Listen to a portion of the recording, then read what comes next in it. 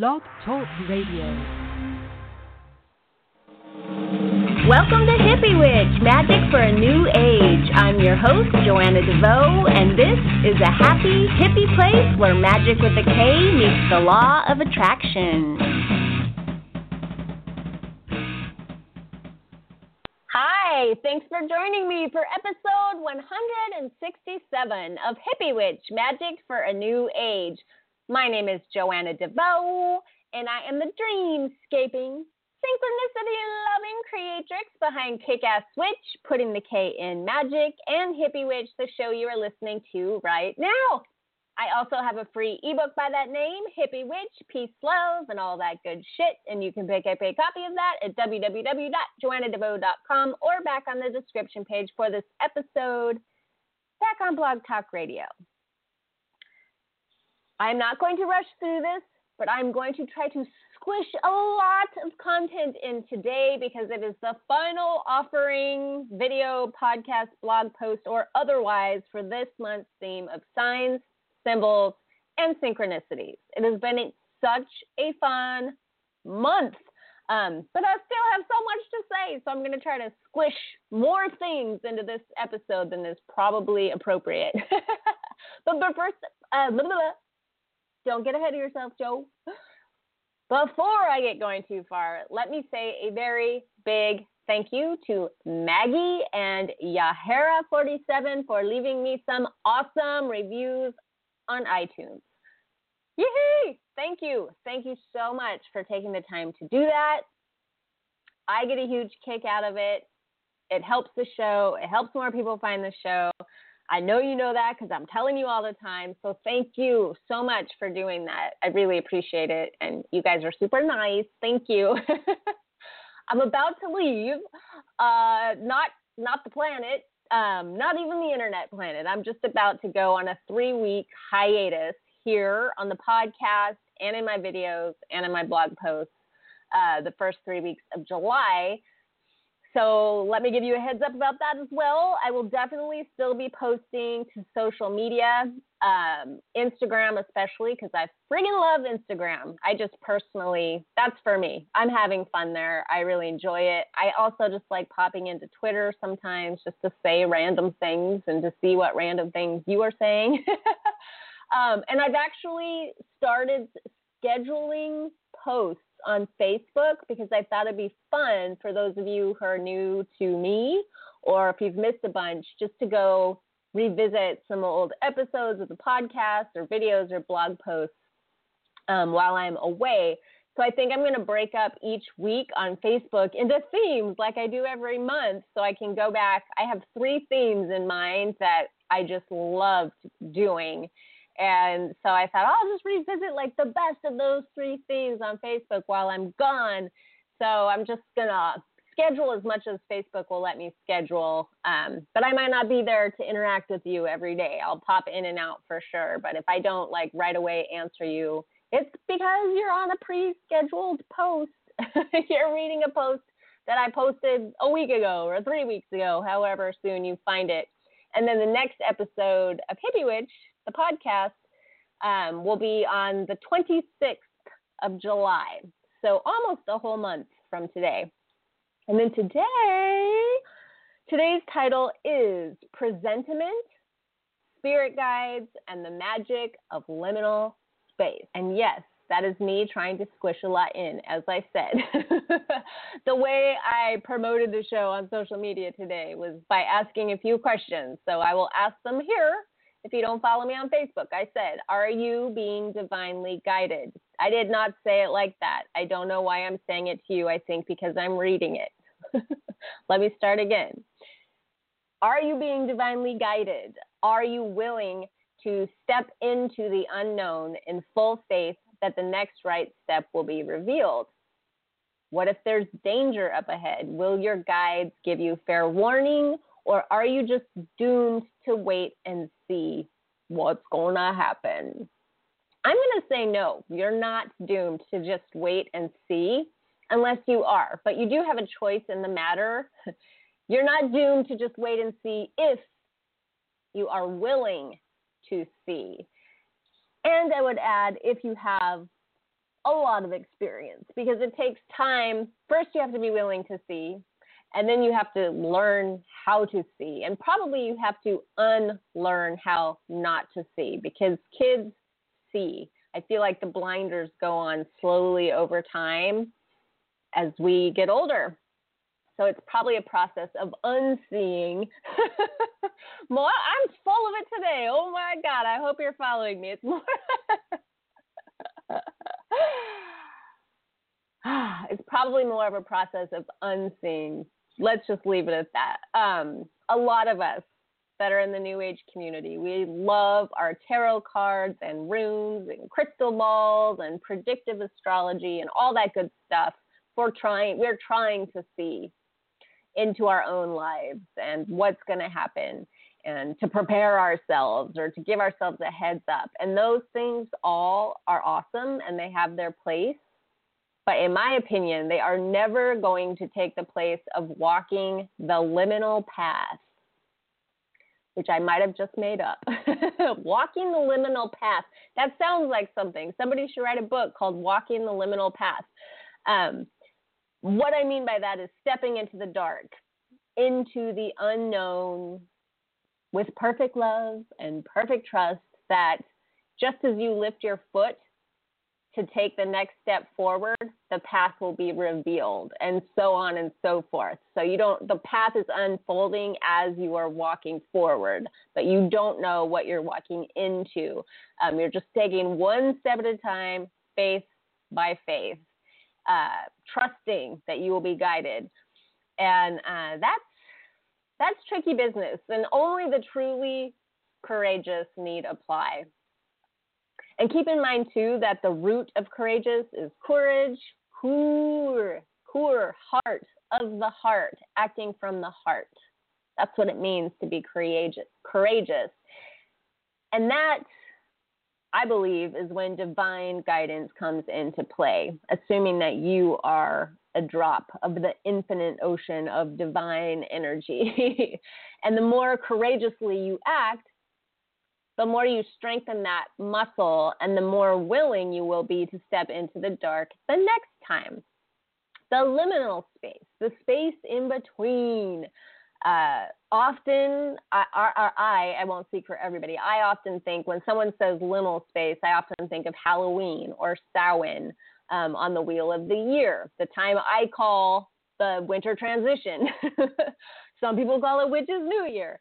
And then we have another time like that on the opposite end of the wheel called Beltane or May Day for you muggles out there.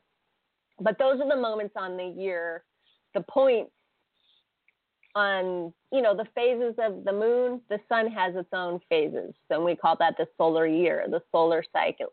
So those are the points on the solar cycle in which people often say that the veil between worlds is the thinnest.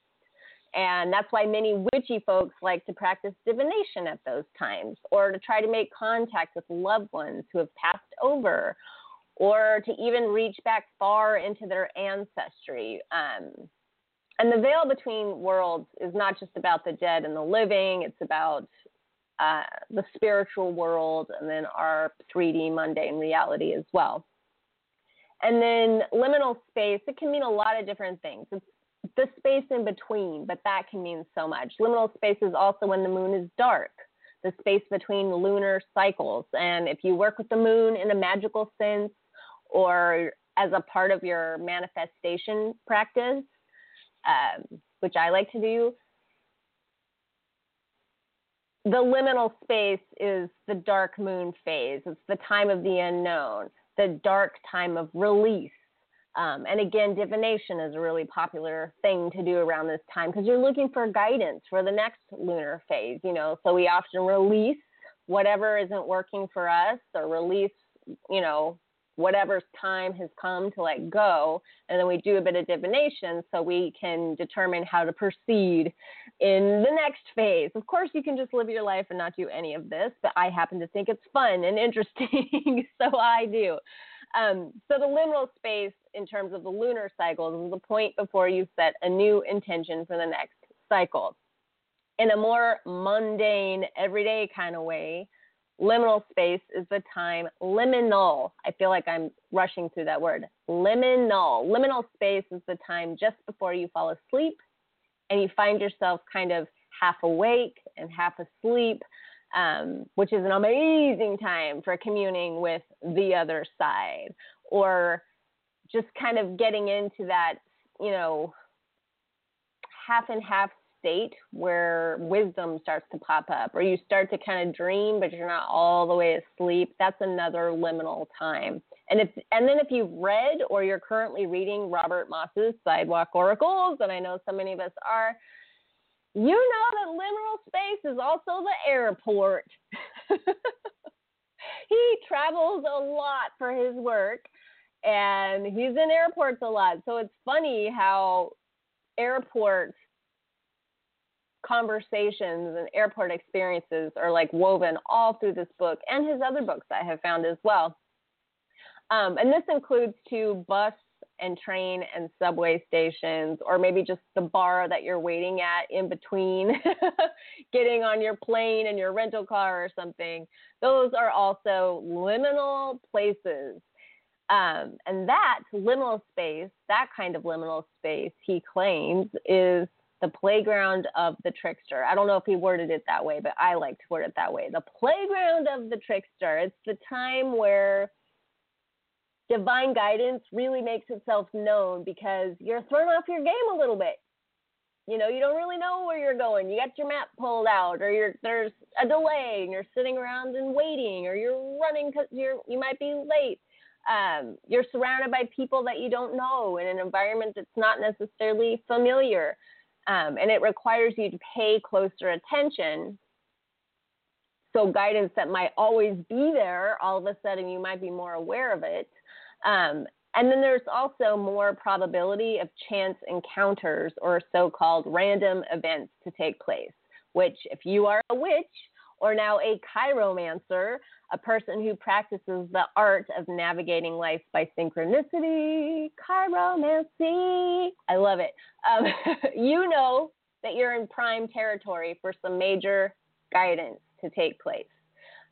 So chiromancy, if you don't know, is a word that Robert Moss, he coined a term based on ancient Greek, kairos, and it's a person who practices the art of navigating life by synchronicity. So you're not just seeing these coincidences that happen in your life as just being random and like, oh, that's weird. You're like, oh, what is the guidance here? And then you allow that to deliver a message to you, which is always open for interpretation, obviously. So that's what I mean by the magic of liminal space. I can't get into too much, but I think where did I talk about the trickster? I talked about the trickster here at some point, but the trickster too makes appearances all throughout Sidewalk Oracles. This is the last time I will be talking about this book, but I totally recommend checking it out. If you think this stuff is fun, you have no idea. He makes it so fun. He makes it so much fun. I mean, so if you're like, but I know about synchronicity and I do live my life this way, the way he presents it is just, it's so much fun. And then I also wanted to talk a little bit too about spirit guides, which is why I put it in the title. So I would make sure to remember to talk about it. I just wanted to reiterate quickly here for the umpteenth time that you can absolutely be an atheist or a woo-woo skeptic and still develop a relationship with spirit guides. Or if you're a Christian, Jesus. This is for everybody. This guidance is available to us all.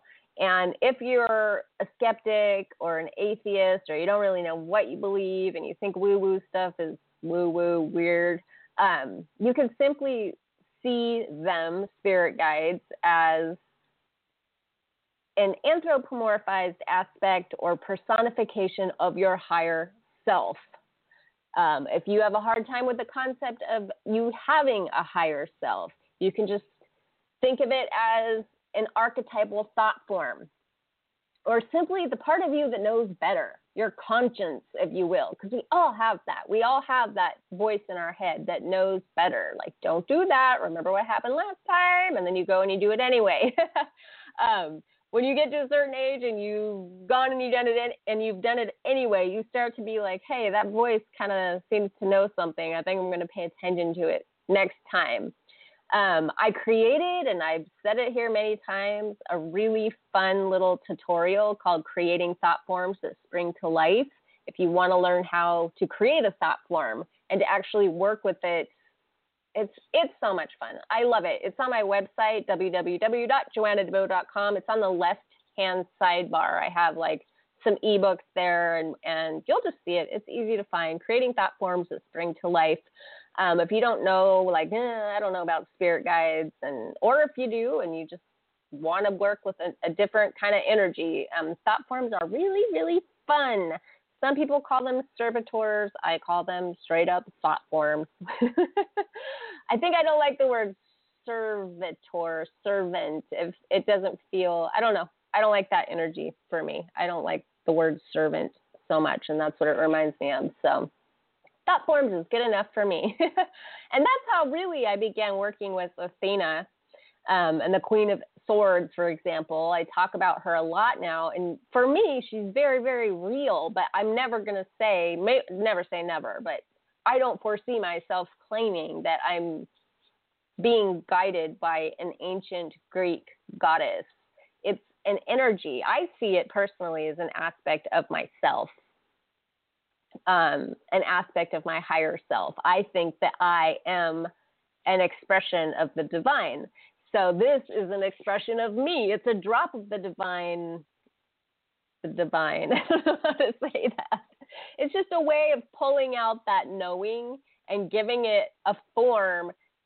It's like an anchor that I can rely on, when I start spinning out, or when I don't know what to do next, or I need some guidance. I can call on that part of myself through this thought form or through this focus of energy. A lot of people believe that if many, many people, especially throughout history, hold the same thought form and they build on it and they tell stories around it, and the whole mythology develops and manages to survive hundreds and hundreds of years like Athena's has, that it has even more energy than one that you just make up yourself.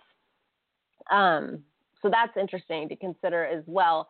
But the whole skeptic thing, that's why I often encourage people who just can't get into the idea of God, or even like ancient pantheons of God and goddesses, just to start playing around with maybe creating a modern day pop pantheon of comic book heroes and characters from movies and books and TV shows, or even, rock and roll legends, to just start working with energy that way. The first thing that just popped into my head when I was saying that is so weird, but I'm going with it.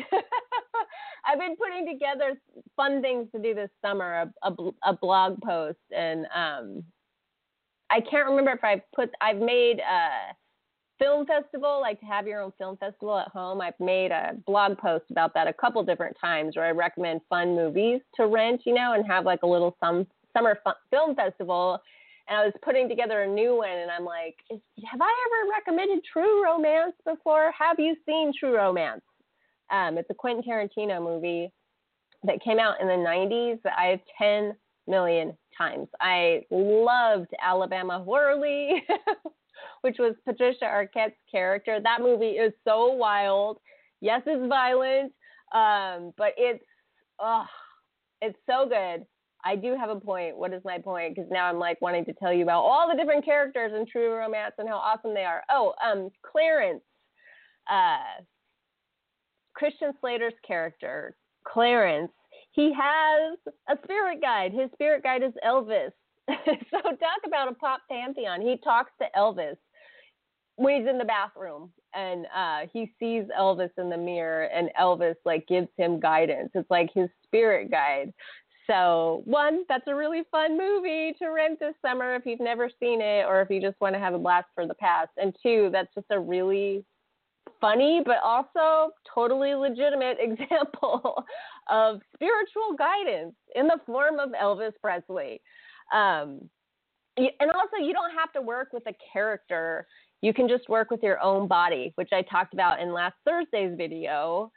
which actually did not get a lot of commentary. So I don't know if I've just mentioned this so many times, y'all are just sick of it, and you're like, yeah, we know, Joe, you keep talking about this, or if it's just a funky vibe that day. But the video is called 6 Steps to Reading the Sign Language of Your Body, and it's about becoming more psychic and intuitive by learning to read your body's very own sign language, the signs and the symbols and the messages that come through your body, which I explained in that video as your body has its own innate wisdom. I believe it has its own messages for you, but I also believe that your soul speaks to you through your body, and that's another amazing practice. In Sidewalk Oracles, remember last week I was talking about games, like magical games. One of the games number 14, I think it's called Playing the White Queen Gambit. And it's about, I had never heard of this term, presentiment. Have you ever heard presentiment? Presentiment is usually not a good thing. It's the old definition of the word is basically, it's a foreboding, like when something in your body is telling you something bad is about to happen, and then it happens. I think most of us experience this as a gut feeling. So like presentiment is when you get like a feeling in your gut that like, whoa, I shouldn't go into that building right now. And then you go into the building anyway and something bad happens. So that's a form of divine guidance, in my opinion. Robert Moss was saying he doesn't like the word presentiment, and that he prefers anticipatory symptoms. He just likes to make up shit. Anticipatory symptoms, presentiment, whatever you want to call it. He gives an example of how he went. I'm going to screw this story up, but I'll do my best to remember it off the top of my head. But he went to his doctor for some reason. He was just getting a checkup. And the nurse checked his blood pressure, and it was like, whoa, it was really kind of off the charts, and which surprised him because he thought he had good blood pressure. And then I don't remember why, they had to give him an injection of some kind moments later. And the nurse hit his vein in a funky way, and blood started spurting out like crazy in a really scary way that scared her. And he remained very calm throughout. And then when it was over, he said, can you check my blood pressure again? Because he knew about presentiment, and he thought perhaps his blood pressure was high because his body anticipated, oh my God, we're about to get stuck by a needle and blood is going to go everywhere. So in his mind, he's like, that might have been a moment of presentiment. Let's check the blood pressure again. So they checked the blood pressure again. She did not want to, but he encouraged her to do so. So she did. And come to find out, his blood pressure was perfectly fine. And he said to her, I believe, I have a quote here. It's like a disembodied quote here on a big blank screen, but I wrote it for you. I wrote it down so I could read it to you. Okay, he said, this was what he said to the nurse. He said, there's hard laboratory research that suggests that subjects can exhibit physical responses to events before the actual event takes place. I guess that's how he got her to take his. People that have to deal with Robert Moss, I think, probably expect he's going to make strange requests like this. And it's interesting too how like he meets all these strangers in airports and stuff, and people get into the weirdest conversations with him and tell him really interesting things because he wants to go there and he's like willing to go there. So he said that to the nurse, and she checked his blood pressure again. But basically the body, or the energy field around your body, aka your aura, it has a kind of sensory system that is always on the lookout for any changes that might affect it. Intricate antenna. More wordplay. Intricate antenna, as Robert Moss puts it, that are constantly scanning the environment for a potential threat or jarring experience. One of the primary symptoms that I had when I was in the throes of post-traumatic stress disorder was hypervigilance. And that's kind of a extreme version of this, I think, because you're constantly scanning your environment for any potential threats. and your senses are on high alert. It's not a fun place to be at all. Don't recommend it, but I don't know, I'm just throwing that out there. I have definitely experienced anticipatory symptoms on a really, really intense level. So I totally got this section. It's actually a tiny little part of the book, but I wanted to tell you, I'm making good time. I'm so proud of myself today. I wanted to tell you why he calls it the White Queen Gambit, because I know so many of you are a fan of Alice in Wonderland, Alice's Looking Glass, and all of that. You know, we often just say like, oh, I went down that rabbit hole. It's just like part of the vernacular now. Like we just talk that way. So I have the book here, and I'm going to read a little piece to you with the last couple minutes I have, because it's really fun. So he says, Robert Moss, my favorite term for this kind of thing is the White Queen Gambit. In Through the Looking Glass, the White Queen screams for she pricks her finger. When her brooch pin subsequently flies open and she does prick her finger, she doesn't need to scream. I've done all the screaming already, says the Queen. What would be the good of having it all over again? It seems that the body or the energy field around it, I've said this now, has intricate antennae that are constantly scanning for changes that will affect it. Woohoo! Because I have a couple more minutes, let me just say the rules for playing the White Queen Gambit. If you want to play this game, if you want to experiment with it, he says, 1, just pay attention to any sudden change in what you feel in your body. That video that I did on Thursday, 6 steps to reading the sign language of your body. It's basic. I know it's not glamorous. I think maybe that's why a lot of you didn't comment on it. It was like crickets. It was like, oh, thanks for the nice video, said no one ever. Because it really wasn't that, exciting or glamorous, but it's basic. To me, that's like a fundamental. Being able to read the signs of your body is so important. I'm also a health nut. So I teach people how to do a body scan when they start healing their health through food. So I can totally nerd out on that. But the first step to playing the White Queen Gambit is pay attention to any sudden change in what you feel in your body. Step 2, self-scan to check the source of the shift. Blah, blah, blah. You may be experiencing presentiment. I'm reading the book right now. Alternatively, you could be experiencing telepathy, which I also mentioned in that video, because when you get really good at reading the signs of your body and paying attention, like when you have that foreboding feeling before you go into the building and then you don't go into the building, something starts to happen and you start to be able to pick up on other people's energies. If you're very empathic, you may already have this going on even before you play the White Queen Gambit. But the more practice that you have in being able to read your own signs and synchronicities, you start being able to do it for the people around you, which is really fun, a good party trick. Number 3, check for subsequent events or discoveries that may reflect that shift in your body.